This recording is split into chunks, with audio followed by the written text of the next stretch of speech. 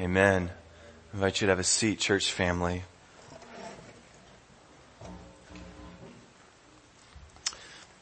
We were reminded last week and in the weeks before that the Holy Spirit is a person.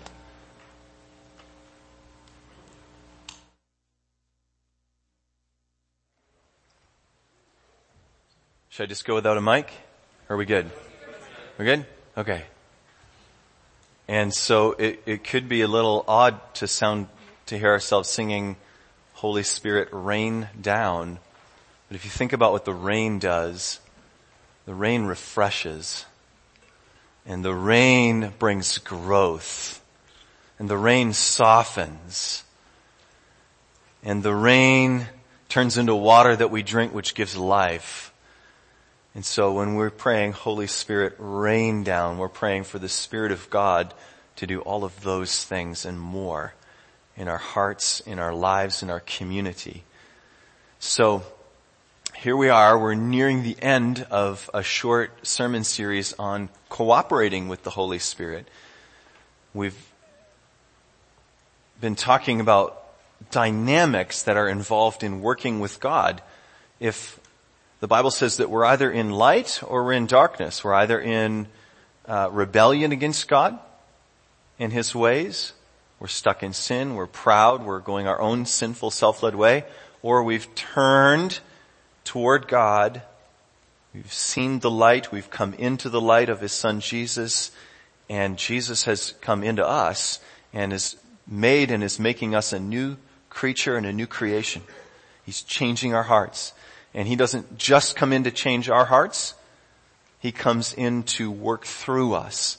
And so we've been asking, well, how is it that the Spirit of God who lives in us, fills us, also guides us, and we work with Him?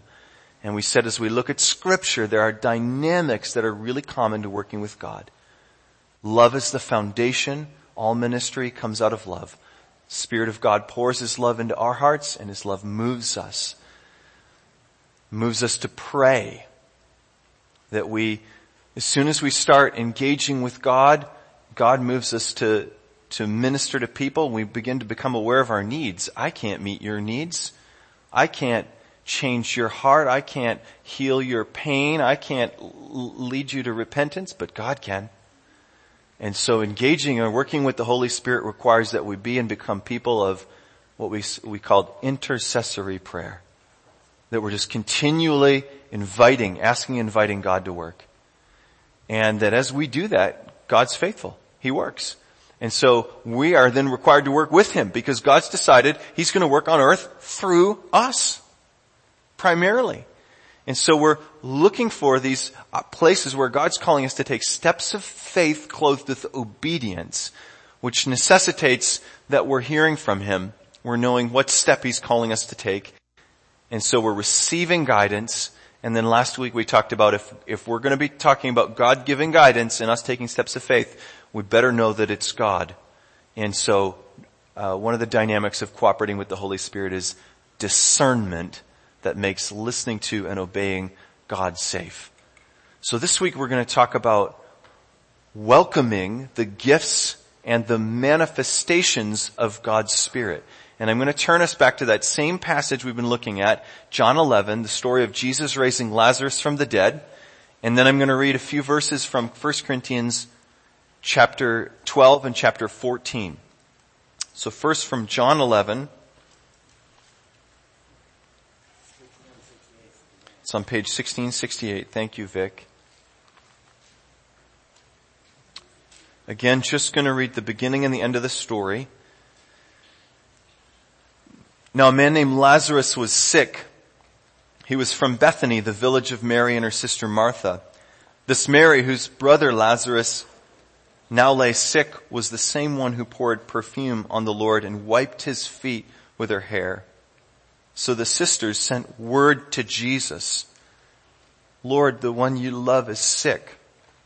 When He heard this, Jesus said, "This sickness will not end in death." And now flipping ahead to the end of the story, beginning at verse 38, Jesus has gone to Judea. He's engaged with Lazarus who's now dead, with his sisters. They've wept and mourned before Jesus, and Jesus has said, take me to where he lays in the tomb. And then it says, Jesus, once more deeply moved, came to the tomb. It was a cave with a stone laid across the entrance. Take away the stone, he said.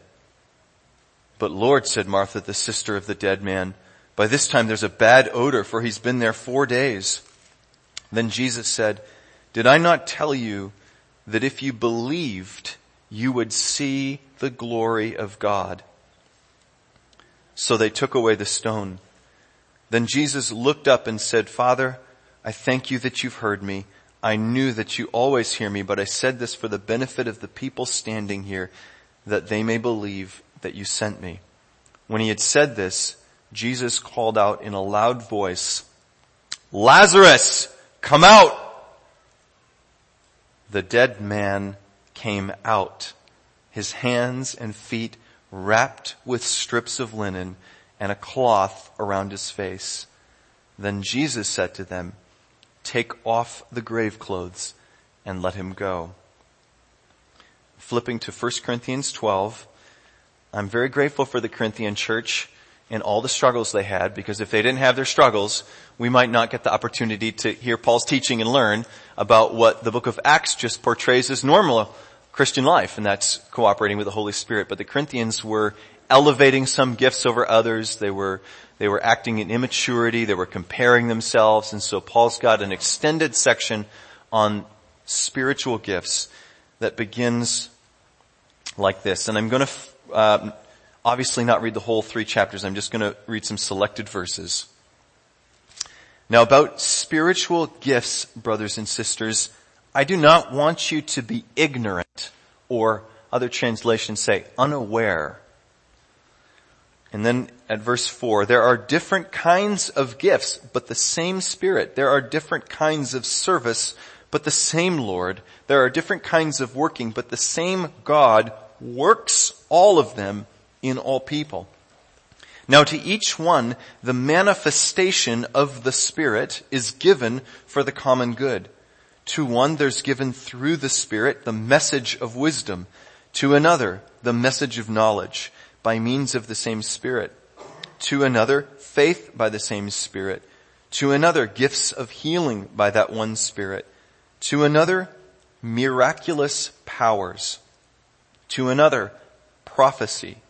To another, distinguishing between spirits. To another, speaking in different kinds of tongues or languages. And to still another, the interpretation of tongues or languages. All these are the work of one and the same Spirit, and he gives them to each one just as he determines. And then chapter 14, verse 1, Paul says, follow the way of love and eagerly desire spiritual gifts, especially the gift of prophecy. The end of that chapter, Paul says, therefore, my brothers and sisters, be eager to prophesy and do not forbid speaking in tongues, but everything should be done in a fitting and orderly way. God's word.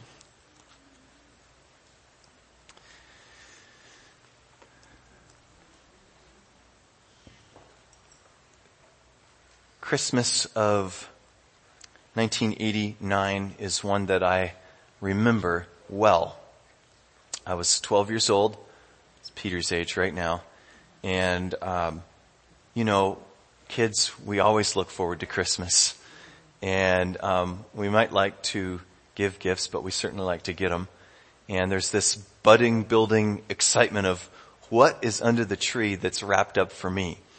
And sometimes we can conjure up in our imaginations that it's the exact thing that we desire, whether we've shared with anyone who's giving us a gift or not, what that thing is that we desire. And this Christmas was one of those. I expected something, and for the life of me, I can't remember what I expected. All I can remember is what I got that wasn't what I expected.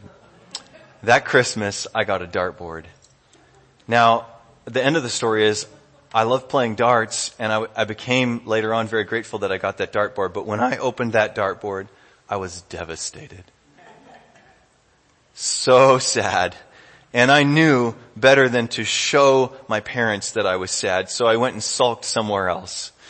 But Dad, he knew me well, and he figured out, he saw something, and he came downstairs, and I can still remember kind of ashamedly whimpering, I really didn't want a dartboard.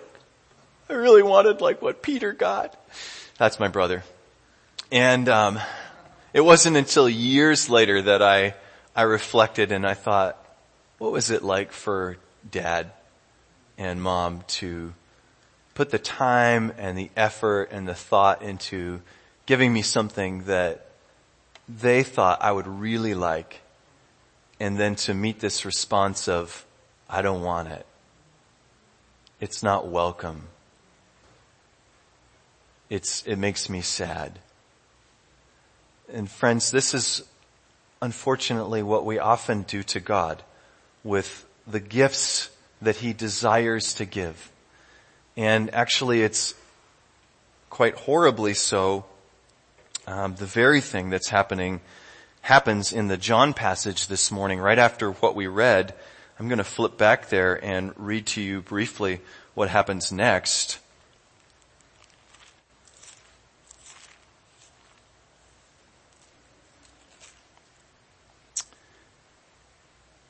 Here's the good news. Therefore, many of the Jews who'd come to visit Mary and had seen what Jesus did put their faith in Him.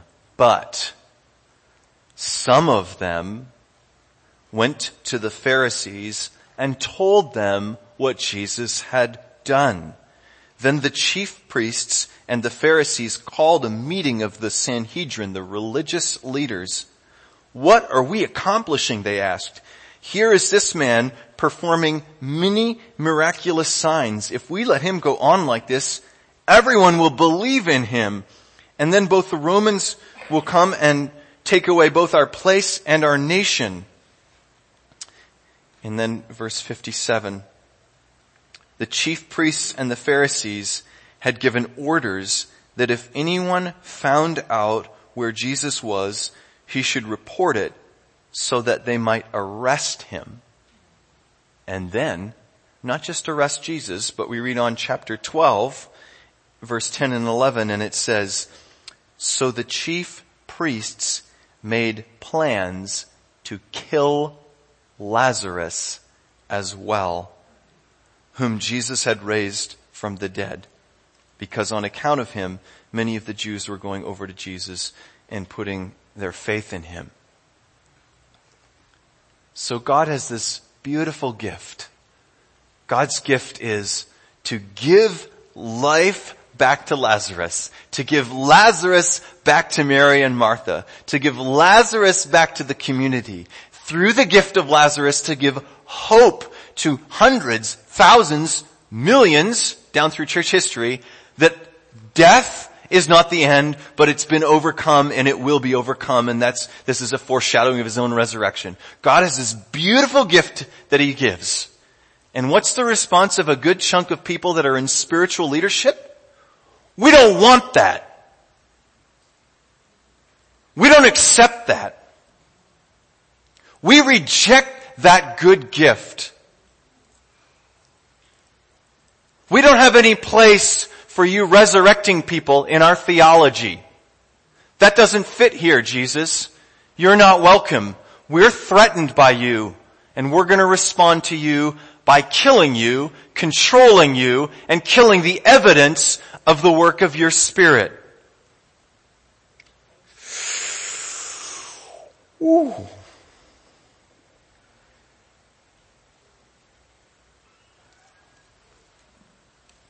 Not pretty. Not pretty. Paul says when he writes his letter,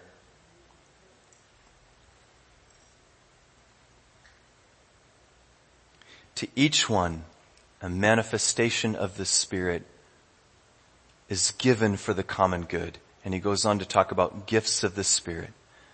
When Paul talks about these gifts of the Spirit, he's not talking about the ordinary human gifts that God has endowed us with when he created us in his image. God's given plenty of gifts to each one of us. We each reflect him in unique ways. But this list in 1 Corinthians 12 that Paul talks about is these manifestations, or these ways that God makes present and clear. You know what manifest means? It means to make something, to show it. To make it really clear. So when Paul says the manifestation of the Spirit, another way you could say that is, this is the way that Jesus is showing his presence to the church. The Spirit is of Jesus and of the Father. This is the way that God is showing himself to be with his people, the one who comforts, the one who loves, the one who saves, the one who heals, the one who delivers, the one who convicts. This is the way God's showing it through ordinary human beings. Because God's Spirit, we don't see him, but we can see the effects of his presence among us. He's manifesting, or he's making present his work. Okay? And these gifts are not natural human abilities, but they're God's power or God's abilities flowing through us to bring God's result. God's power or God's abilities flowing through us to bring God's result. So here's Jesus, I'm coming back to Lazarus. Here's Jesus moving in the power of the Holy Spirit, and as he speaks that word, Lazarus come out, God's power works through him to raise Lazarus. And there are then those who say, no thank you, we don't want to see God's power working through you or anyone else like that in that way. Why are they doing that?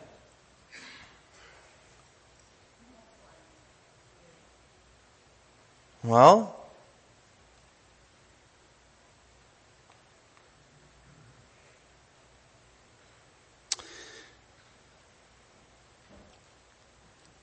what if their lives and their sense of identity are built around religious routine more than loving God? What if the chief end of their life is not to love God? They don't find their identity in receiving and giving the love of God, but they find their identity, their sense of value and of worth and of who they are in the way that they live out religious routine. Then power breaking in upon them threatens them. God breaking in upon them threatens them. Because he threatens what they hold dear. God's working in a way that they don't count on, that they can't anticipate, that they can't control. And I think that word control is a key word here. You know, John Calvin says that the human heart is an idol-producing factory. That the human heart does not stop producing things that it clings to for value and worth and identity, and that among the chief of those is control. This need to be in control of our lives. And so if we're going to genuinely welcome God's Spirit to move among us or to work through us as he desires, we'll need to have a biblical attitude toward the gifts and the manifestations of their Holy Spirit. 1 Corinthians 12, Paul says, God apportions to each of us gifts or manifestations of his Spirit as he wills. So as he chooses.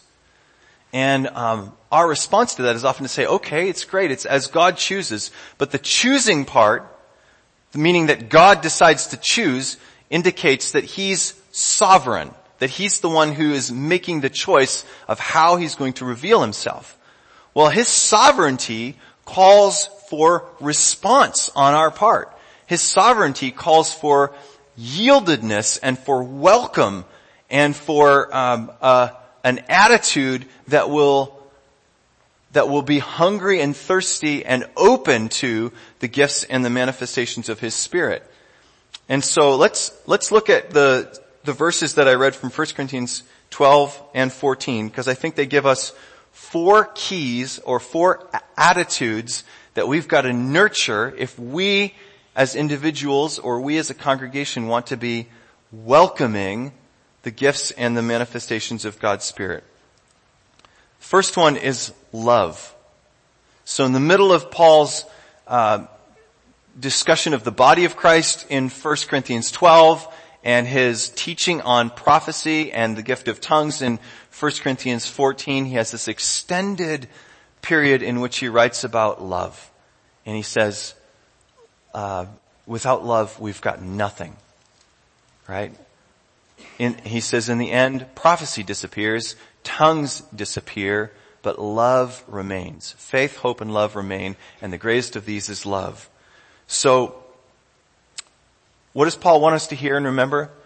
That the context for the work of God's gifts, the reason that he gives these gifts, is love.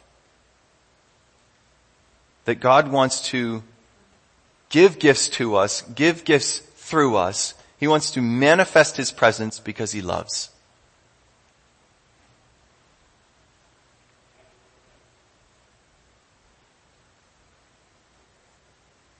Well, that sounds really basic, Pastor Dave. That doesn't sound new. What does that mean for us? Well, I think it means this. 2 things. One, that if I'm going to say that I'm genuinely a person who's open to the gifts and the manifestations of God's Spirit, that I'm going to be a person that's growing in love. I'm going to be growing in love. Because the gifts or the manifestations are never an end in and of themselves. They're not the point. The point is God loving people, and these are the way through which or by which he loves people. And so if I want to be welcoming the gifts, I'm going to be growing. I can posture myself to welcome the gifts by growing in love. I can say, God, increase my ability to love people like you love people. Because as I grow in love, I grow in need, and I grow in desire to see other people touched, and I grow in a willingness to put myself in situations that I wouldn't otherwise be in. I grow in willingness to go prayer walking. I grow in willingness to pray for people where it's uncomfortable. I grow in willingness to spend more time in my prayer closet praying for people. I grow in willingness to go build relationships with people that are different than me. I grow in willingness to, all because I'm growing in love. If we go chasing gifts just because they look good, we'll end up in trouble. But if we say, God, help me to love like you love, we will find ourselves going, God, I need gifts. God, I'm hungry for gifts. I'm hungry to see your presence manifested. That's the first thing. The second thing is this. Love provides an environment of grace to grow in gifts and in learning. So nobody's born as a Christian knowing what it looks like to receive a word of knowledge from God. Nobody is born as a Christian knowing how to prophesy. Nobody's born as a Christian praying in tongues. Well, some of them were, but most of them aren't. Nobody's born as a Christian knowing how to go and pray for the sick and see them healed, knowing how miracles are worked through their hands. We all have to grow up into seeing God manifest his presence through us by giving gifts. And that requires an environment of grace. So the love of God provides grace space inside of which we can say, I don't really know about these things. Could somebody teach me? In which we can say, I think God might be speaking to me, but I'm really not sure and I'm kind of scared. Could I share that with you and discern it? I'd really like to go pray for so-and-so. I feel prompted, but I don't know how it's going to go, and I'm not sure if I could do it right. Could you come with me? Could we try it? And the love of God that's so strong for us as His children provides grace space within which to begin to practice letting God manifest His presence through us by giving gifts. I can't stress that strongly enough. So the first key to having an informed biblical attitude that welcomes the gifts and the manifestations of the Spirit is just to grow in love and to nurture love in our own hearts and in our own lives. The second key is to have an informed attitude. So Paul says in 1 Corinthians 12:1, now brothers and sisters, I don't want you to be ignorant. I don't want you to be unaware. Now listen, being aware doesn't mean that we know there's a list in 1 Corinthians 12. That's not aware. Being aware doesn't mean that we can list the 9 things that 1 Corinthians 12 says. That's not aware any more than being in the cockpit of a plane and saying, I'm aware that there's a whole bunch of buttons here that you can use to fly a plane. Means that you're a pilot. You'd not get in a plane with me if I could get in that cockpit and tell you that there were buttons there, but I couldn't do something with the buttons. When Paul says, brothers and sisters, I don't want you to be unaware, I don't want you to be ignorant, he's saying, I want you to grow in practical experience and knowledge of these gifts.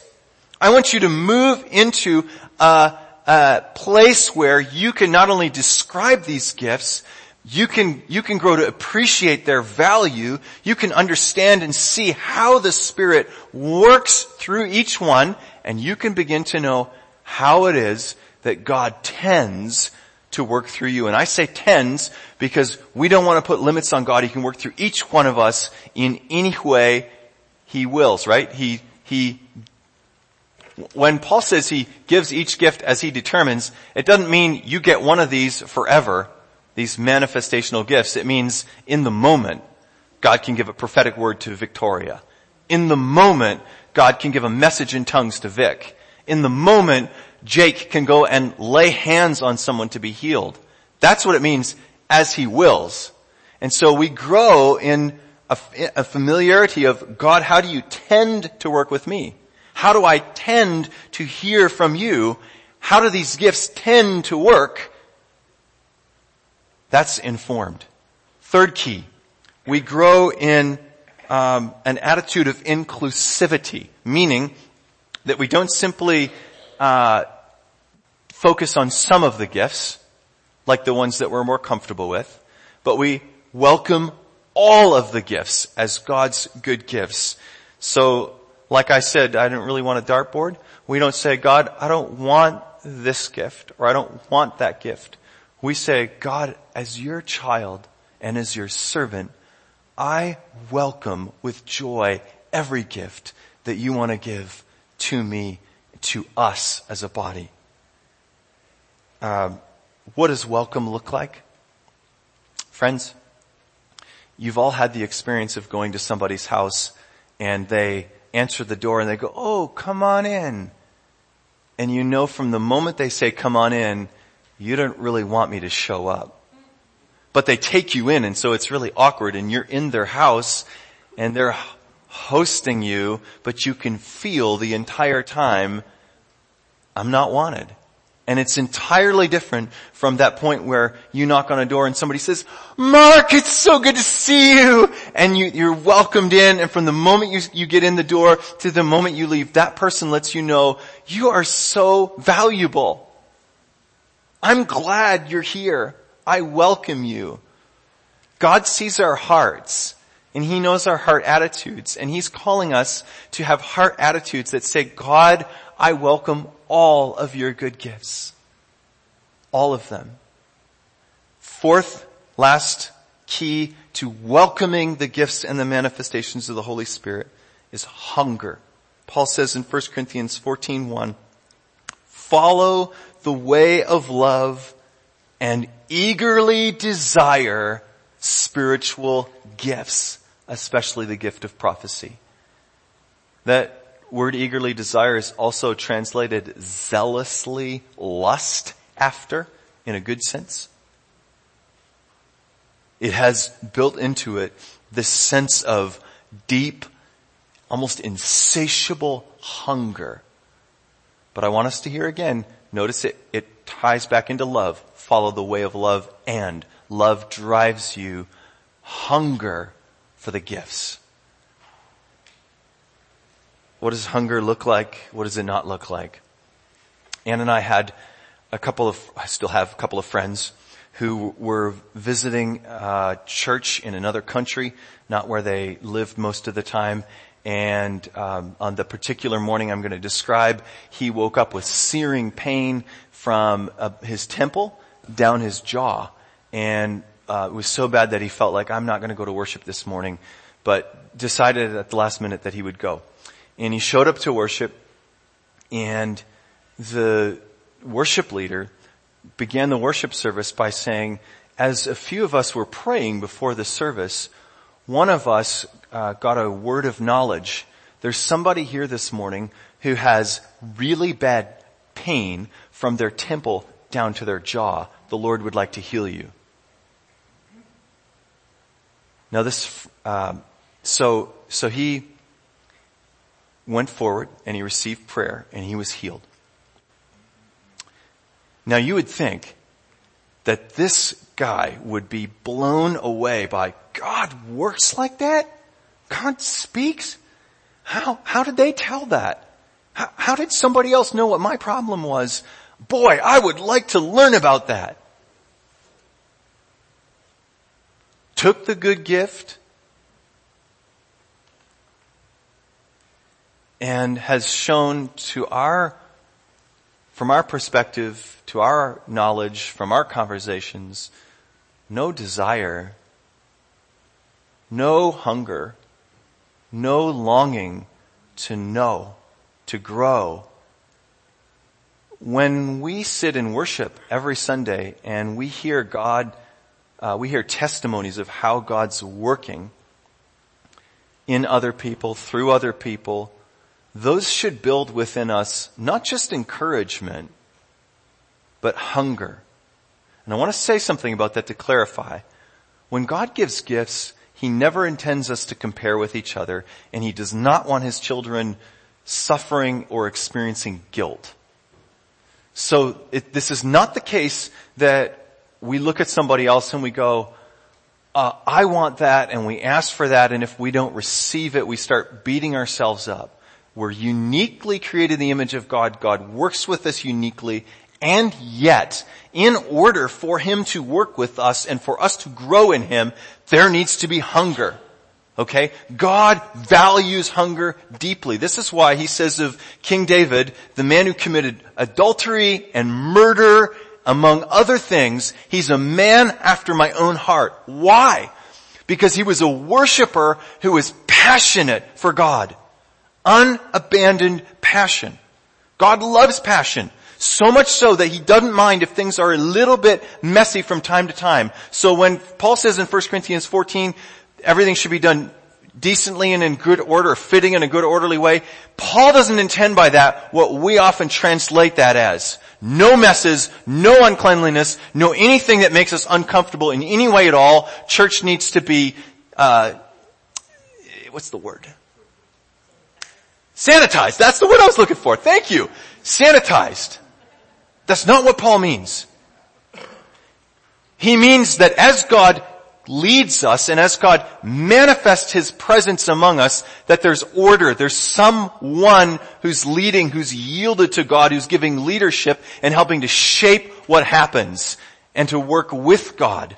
That it's not chaos. It's not a free-for-all. It's not, in Corinthians' case, some people from one side of the congregation talking to people on the other side, those people talking back, and conversations happening while somebody's trying to preach. There can be some unsanitizedness to it. We need hunger to grow to work with God. So, Prophet Elisha goes to a king in the Old Testament and he gives him a message and he says, strike the ground and you'll defeat your enemies. And the king strikes the ground 1, 2, 3 times and Elisha says, you should have struck it 5 or 6 times, then you would have defeated your enemies entirely. Now you're only going to defeat them halfway.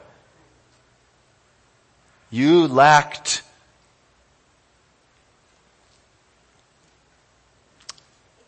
passion. You lacked hunger. You lacked faith. What did he lack? Elisha doesn't say it fully. Yeah. There was something in him that wasn't willing to give himself fully in hunger to the Lord. Sometimes it's hard for us to give ourselves in hunger because of the way that we've been hurt and we don't believe that God has good gifts for us. And so sometimes there's a lot that we need to get past in terms of heart attitudes that block us or that stand in the way of feeling like I'm as special as the next person. God would want to work with me the way he does with someone else, or as much as. And if that's the case, if you know that you're struggling with a heart attitude like that, that's what prayer ministry is for. Don't let lies keep you from hungering and thirsting after God making real and present his love and his good gifts in and through your life. That you would be the one that would pray for people and that they would be healed. Or you'd be the one who'd be sharing the gospel and people would come to faith. Or you'd be the one that would be bringing messages from God. God has something for every one of us. And so just tying it up here, these dynamics of cooperating with his Spirit, they don't come to fullness or to fruition unless we get to this point where we are not only taking steps of faith, but we are open, hungering, and welcoming God to manifest his presence and to give gifts that will change hearts, lives, and situations, like we saw in that video this morning. And I'll just end on this.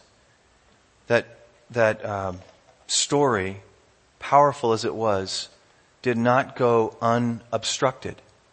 So that morning, because we ministered in that way, praying for people for half an hour, I didn't have time to preach. It was one of 2, maybe 3 times in 9.5 years on a Sunday morning that I've not preached a sermon. But I had someone come and strongly say to me, you did not preach a sermon, and you should not have done that because you missed preaching God's word. Now, listen, you all know that I love and value God's word and would love to preach it all the time. But what God was doing in that moment was giving a visible demonstration of his word. Okay? And we have got to be able and willing to flex and to bend and to adapt to what God is doing in any given moment, not be rigid or stuck or in control. Okay? And as we do that, we will see beautiful, beautiful things. We'll see not only what we've seen and experienced over the last few years, but much, much more. I believe that we'll see and experience what I heard from George Workema this past Friday over at Matthew's house. I spent a few minutes talking with him, and he told me a story. He said, we're leading in a class right now for new people new to the faith, and in the same class we have a former prostitute and her pimp. They've both come to faith in Jesus Christ, and they're going to get married. Yeah. Now, we praise the Lord for that. Some people would say that's scandalous. Some people would have a hard time with that. But that's a manifestation of the power of God to change and transform lives. So I want to just lead us into prayer now, and we'll respond to the sermon by praying, Lord, give us more love and more power.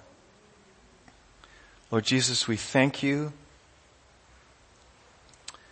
that in your love, you do not leave us without power, but that you long to work through us to touch others. And Lord, we thank you that you long to work through each one of us and through us as a congregation. And we say to you, I say as the pastor of this church, that we are hungry to grow in experiencing your real presence. We're hungry for the gifts of your Spirit. We're hungry for you to work through us so that your name will be glorified, so that your gospel will go forth, so that your church will grow, your kingdom will grow. We pray this in your name, Jesus. Amen.